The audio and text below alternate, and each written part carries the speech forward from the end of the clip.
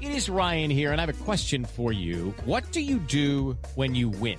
Like, are you a fist pumper, a woo-hooer, a hand clapper, a high-fiver? I kind of like the high-five, but if you want to hone in on those winning moves, check out Chumba Casino. At ChumbaCasino.com, choose from hundreds of social casino-style games for your chance to redeem serious cash prizes. There are new game releases weekly, plus free daily bonuses, so don't wait. Start having the most fun ever at ChumbaCasino.com. No purchase necessary. VGW Group. Void where prohibited by law. See terms and conditions. 18+. Do you know where she is right now? I don't know where Savannah is. Do you know what happened to her? I have no idea. She left our place shortly after her dad knocked. I didn't physically see her leave our place, but I mean, she wasn't there when I come out the shower.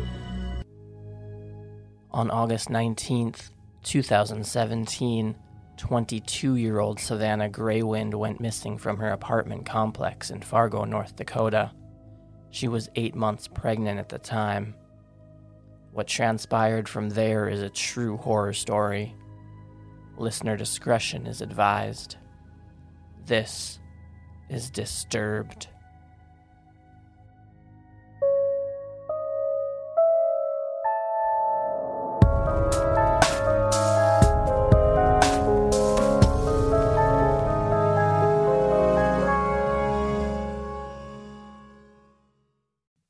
In August of 2017, Savannah Graywind was a 22-year-old woman living in Fargo, North Dakota, in an apartment complex with her family.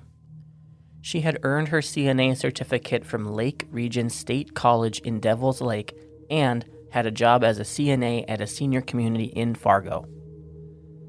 Savannah had a boyfriend named Ashton, and they had been together for around 7 years already. At this point, she was 8 months pregnant with Ashton's baby, and the two had a good-looking future, and life was moving in a very positive direction for both of them. They had a baby on the way. They had just signed a lease to move into a new apartment together in September of that year. Savannah had a lot of family surrounding her in the area, and she was in a really good relationship and was looking forward to this next chapter in her life. For the time being, Savannah lived in an apartment with her mom, Norberta, and also her father, Joe, and 2 other siblings. Saturday, August 19th had seemed pretty much like a normal day, and Savannah had just ordered a pizza, which she had just started eating when there was a knock at the door. Savannah answered the door, and the lady standing there was the upstairs neighbor. And this neighbor had sort of an odd request. She asked Savannah if she could come upstairs to her apartment and help her with a sewing project. It seems she wanted her to model this dress so that it could be pinned and then sewed, and she offered $20 for the trouble. Savannah agreed and headed upstairs with the neighbor.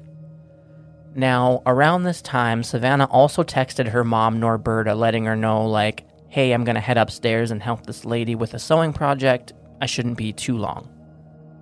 Around 2:30 p.m., about an hour later, Savannah wasn't back home yet, so her mother, Norberta, told her son to go upstairs and get Savannah. Her brother was actually supposed to be getting a ride to work from Savannah, so he was kind of waiting around the apartment, waiting for her to finish up with this project so that he could get a ride to work from her. So he goes upstairs and knocks on the apartment door, and he waits. But there's no answer. He does, however, hear what he thinks is a sewing machine running in the apartment. So he goes back downstairs and tells his parents, hey, nobody answered upstairs. I'm not sure what's going on. Naturally, Savannah's parents found this pretty odd, so her dad, Joe, actually went upstairs right after this, and he wanted to find out what's going on. When he knocked, a woman answered the door, the same woman who asked Savannah upstairs.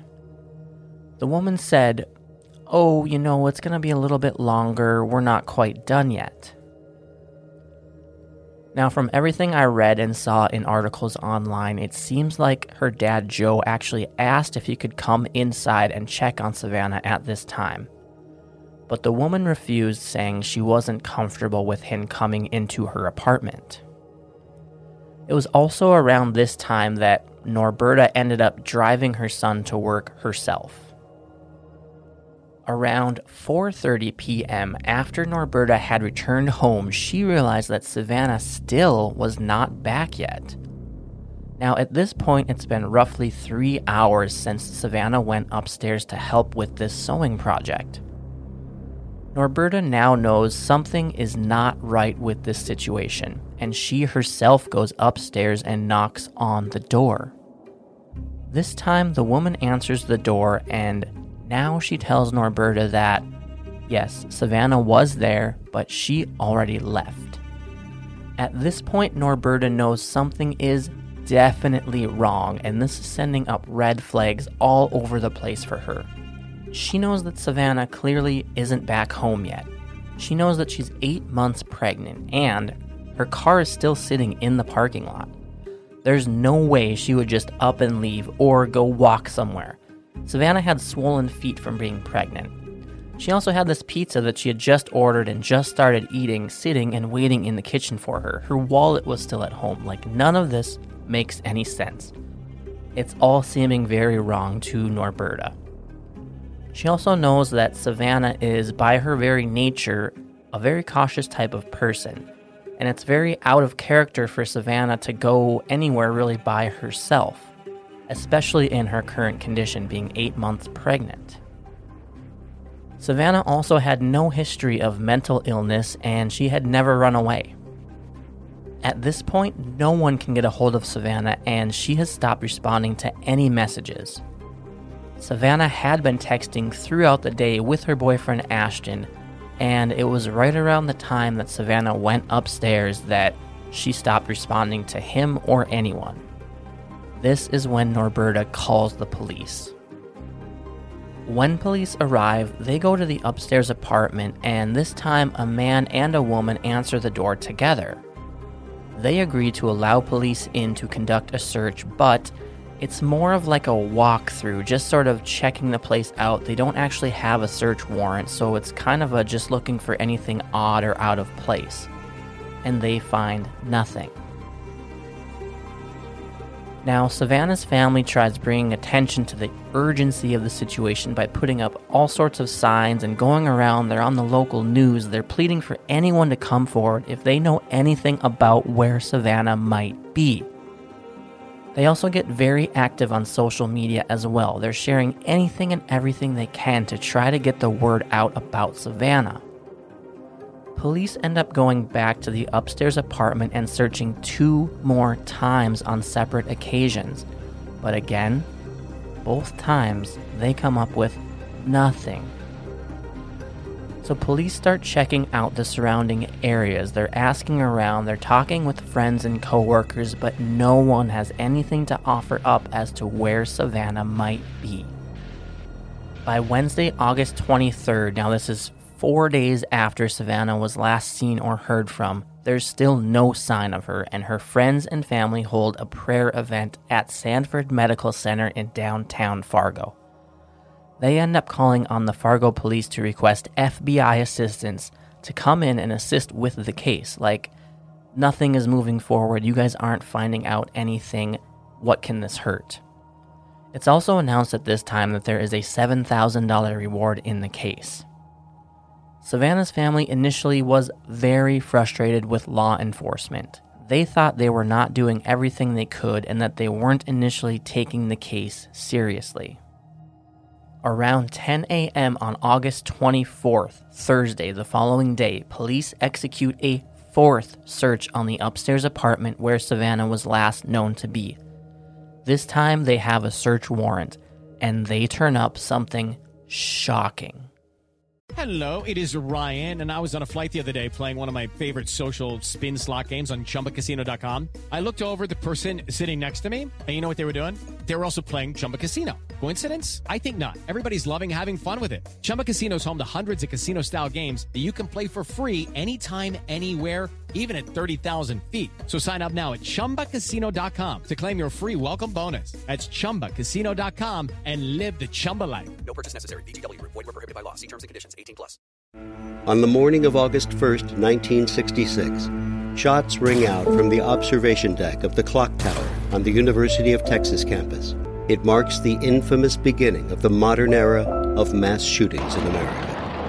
You're listening to Stop the Killing podcast. Join us as we take you behind the crime scene tape to explain global mass shootings and mass attacks. I'm Sarah Ferris, but more importantly, this is Catherine Schweit, the former head of the FBI's active shooter program. I spent 5 years as the FBI's top executive looking for answers to the mass shooting crisis. I've been at the shooting scenes, I've traced heroic acts of bravery, and I've sat silently and listened to the heart-wrenching stories from survivors. Amongst this horror, there is hope. We all hold the key to stop the killing. You just need to know how to unlock the door. Download Stop the Killing and be part of the solution. Search Stop the Killing on Apple, Spotify, and all the usual suspects. Well, hey, podcast listener. My name is Vince, and I'm the host of a show called The RR Show. It stands for Reddit Readings. We're going to sit down twice a week, and I'm going to bring you the most entertaining stories from all of the best subreddits that exist online. Things like malicious compliance, petty revenge, hey, lady, I don't work here. Oh, there's so much more. Lots of great stories and things you won't believe. Like the one time this dude was caught in a bathroom with his friend, and he was slapping them because that was the only way that he could actually legitimately help them. A mall cop comes in with a taser. Oh, yeah, the rest is history. It's going to be fun. There's, I don't know, I got like 20 seconds left, so I don't got much more time to tell you another story. But just join me on The RR Show. It's from Evergreen Podcast, produced in partnership with Wessler Media. So The RR Show, wherever you get podcasts, subscribe today. And it's like an adult story time. Let's hang out together. The RR Show. Subscribe today wherever you get your podcasts. Police searching the upstairs apartment find a healthy, newborn baby in the possession of the woman who lives there. This is where we learn the couple living in the apartment are 38-year-old Brooke Lynn Cruz and 32-year-old William Hone. They both get detained by police for questioning and then later actually arrested on suspicion to commit kidnapping. Here's William Hone in his initial interview with police. Okay, so you get in, you go upstairs. I seen Brooke, and she introduced me to that Savannah girl. Mm-hmm. And she just said, "Hi, honey, bedroom. This is Savannah." Hey, I went to bedroom, started to undress for my day. I wanted my shit, empty out my pockets, fired up my computer. Yeah, I fired up my computer, started my shower. And her dad come knocking. Savannah's dad? Yeah. And then she took her off. Do you know where she is right now? I don't know where Savannah is. Do you know what happened to her? I have no idea. She left our place shortly after her dad knocked. I didn't physically see her leave our place, but I mean, she wasn't there when I come out the shower. Now, at this point in the community, rumors are flying as to what actually happened. But everyone is just completely baffled as to what has unfolded here. No one in the community has seen really anything like this before. During questioning, Brooke and William end up essentially admitting that the baby belongs to Savannah. But when they're asked where Savannah is and what happened, it's a giant roadblock. They won't go into any further detail other than admitting that the baby is in fact Savannah's. They will not say where Savannah is or what actually happened to her. In a writing on their Facebook page, the Fargo Police Department put out the following, quote, "Over the last several days, we have devoted all of our investigative resources to complete and numerous investigative tasks associated with a missing persons case. Brooke Cruz was home during the execution of the search warrant. A newborn infant was also present in the apartment. The infant was alive and immediately taken to a medical facility. Our investigation thus far indicates the probability that this is Savannah Graywin's child." End quote. So at this point, Savannah has been missing for 5 days, police execute this search warrant on the upstairs apartment where Savannah last was. They find this baby in the possession of the two living there. They're both detained. They both admit the baby belongs to Savannah. We're 5 days out from Savannah's disappearance.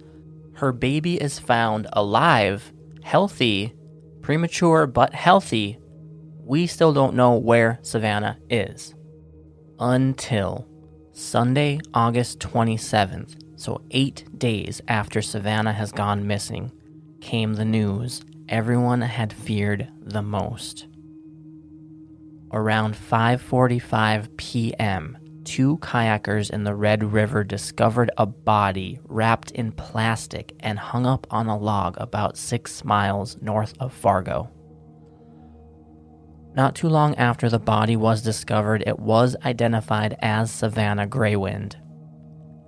Her family was completely devastated by the news. Good evening, everybody. I'm Chief Dave Todd with the Fargo Police Department, and this is Sheriff Bill Berquist with the Clay County Sheriff's Department.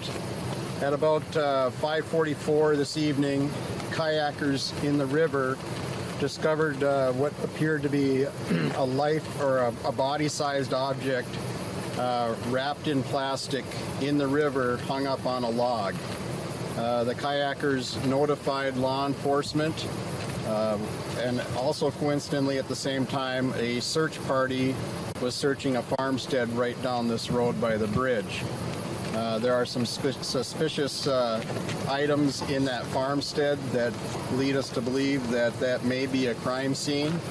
The body was pulled out of the river by law enforcement at about 8:20 this evening, and at about 9:20 that body was identified as Savannah Greywind.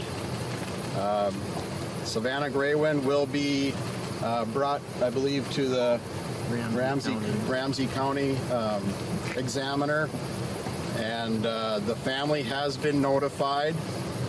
We will do a press conference later on tonight, and we'll put out a notification to the media about that press conference. And that's all I have for you right now. Naturally, all eyes shifted back to the two individuals living upstairs where Savannah was last seen, Brooke Cruz and William Hone.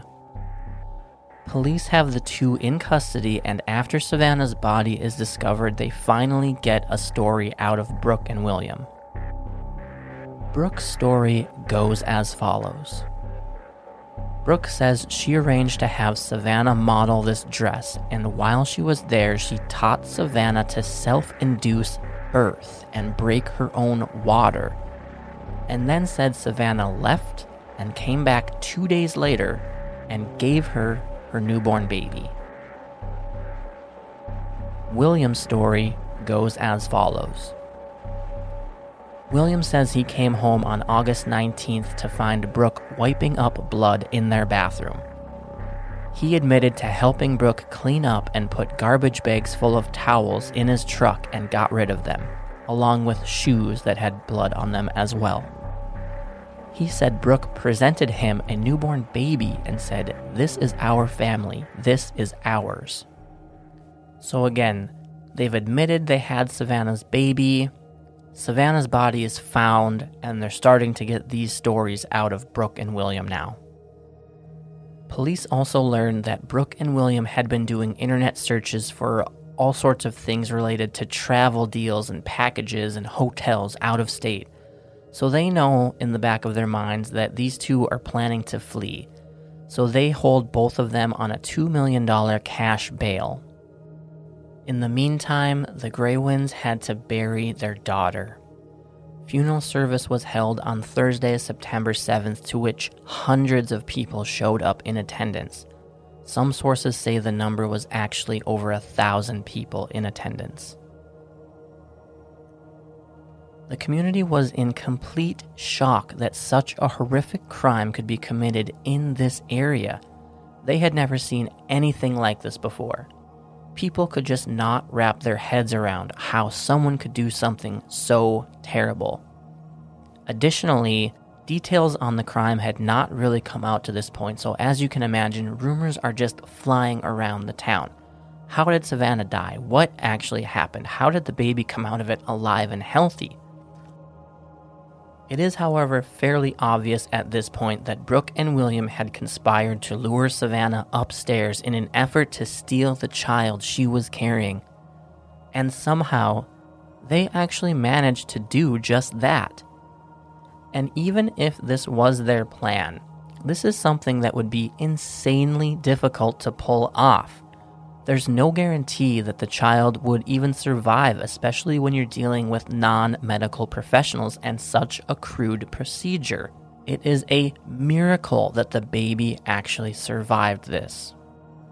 Savannah's surviving baby was named Hazley Joe, and until DNA could be confirmed, Hazley Joe had to spend time in foster care.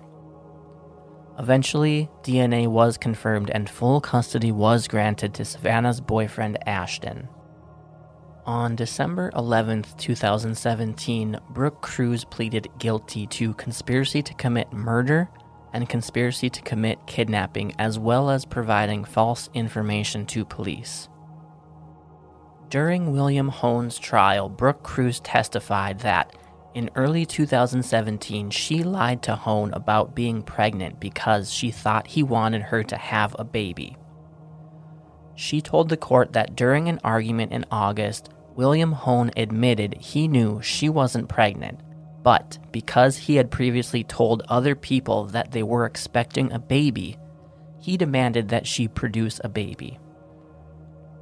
Brooke says that because of this, it led her to believe that she better have a baby no matter how it happened.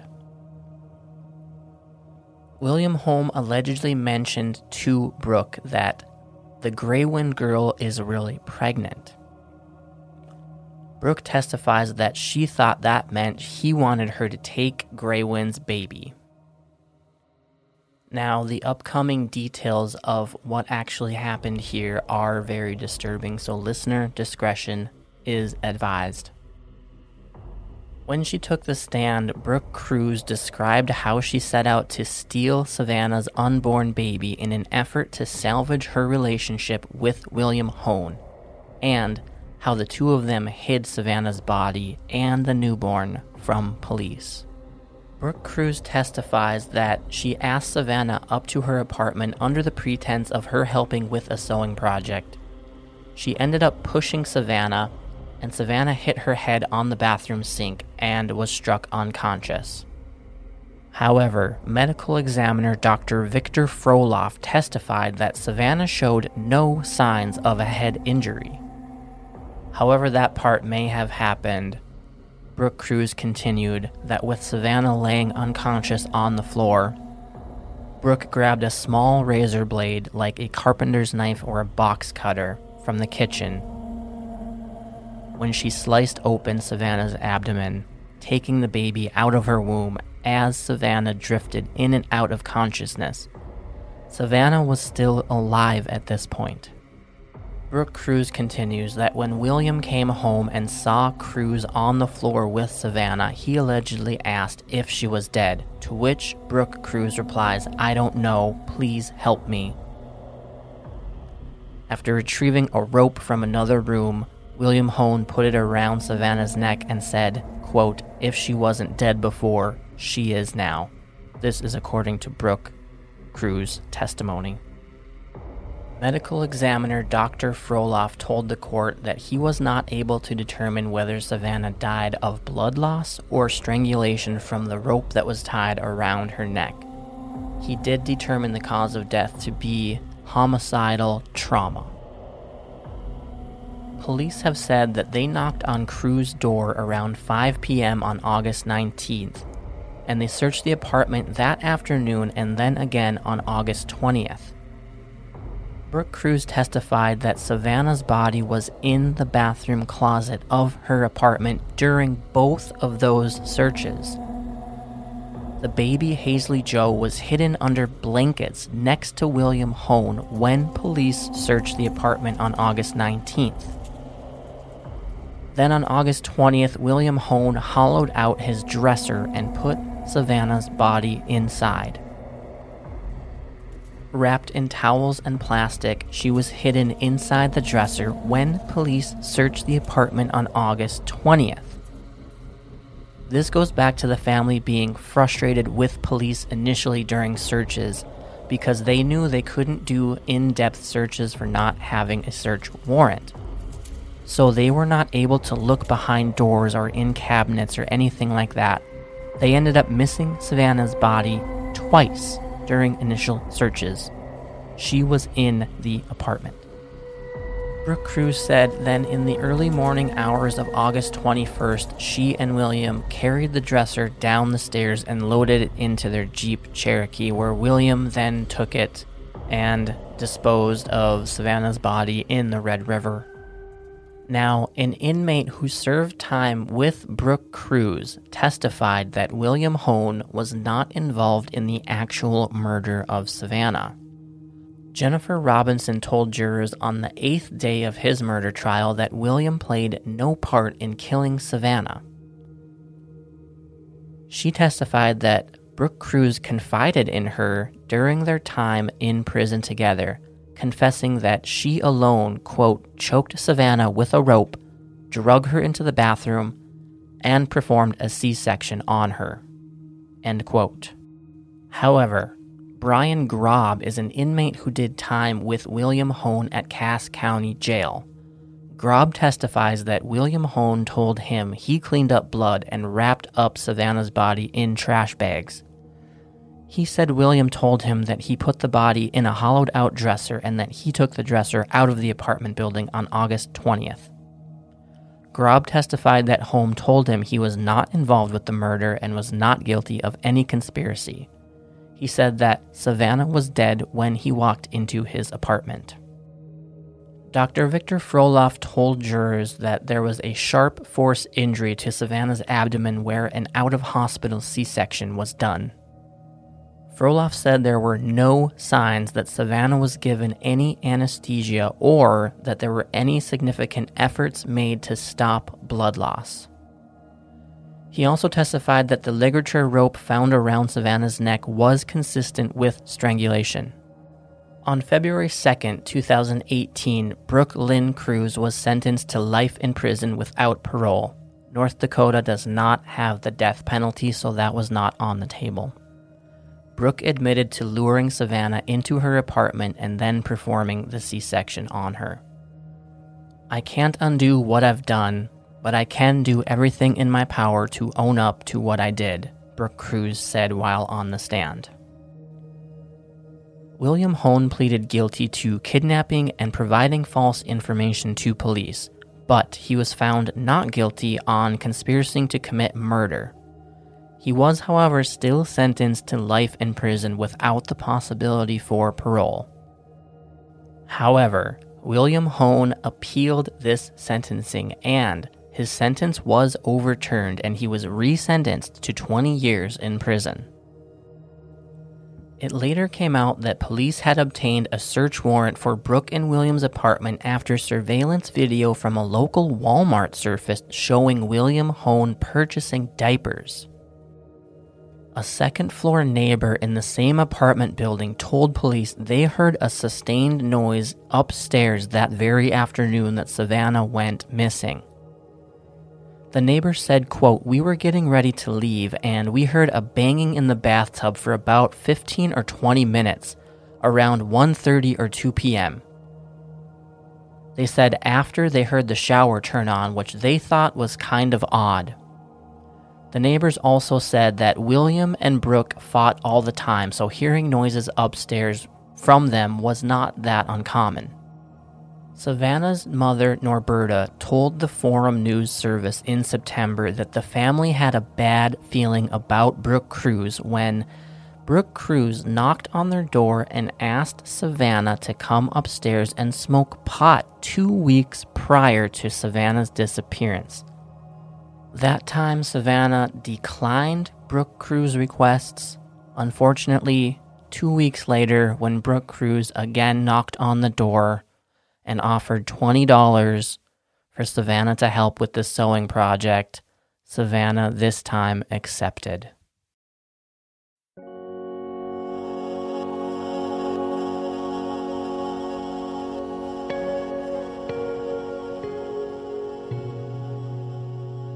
At the time of this recording, we're about 2.5 years out from Savannah's murder, and in the community, the tragedy is still very fresh.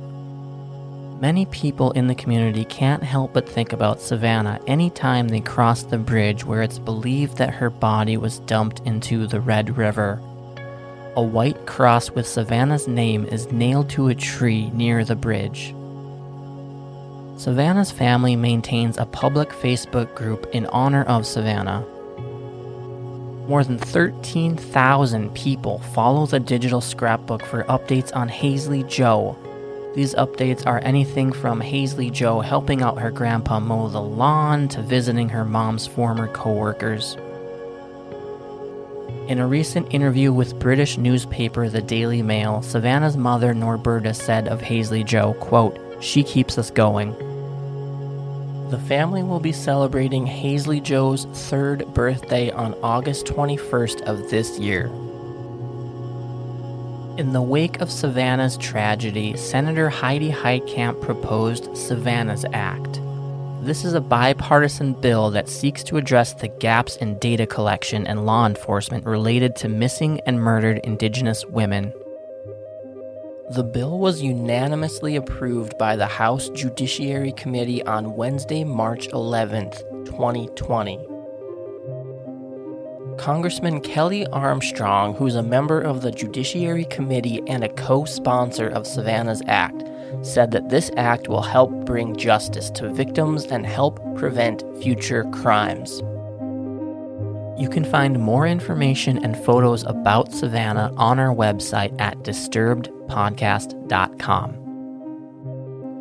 What happened to Savannah was tragic, but Savannah the person needs to be remembered as much more than that.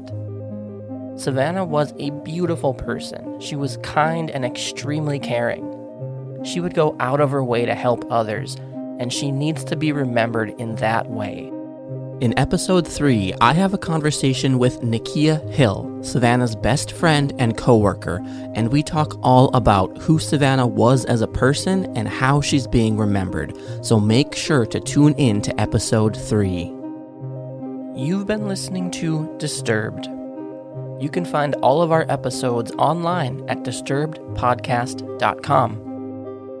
You can also find us on Apple Podcasts, Spotify, iHeartRadio, and most major podcast players. If you have a disturbing story you'd like to share, fill out the Contact Us form on our website. Thanks for listening. Stay tuned in just a moment to hear about the exclusive Disturbed Fan Club and how you can support the show. Do you need even more Disturbed? I got you covered. Join the fan club. As a pro listener, you'll enjoy an ad-free listening experience, early access to new episodes, and a special podcast shout-out. And if that's not enough, bump it up to an elite listener and unlock a bonus episode every month, as well as exclusive access to live streaming guest interviews. By joining the fan club, you'll be supporting the podcast as well as getting some awesome perks and benefits. It's a win-win. Join today at disturbedpodcast.com/fanclub.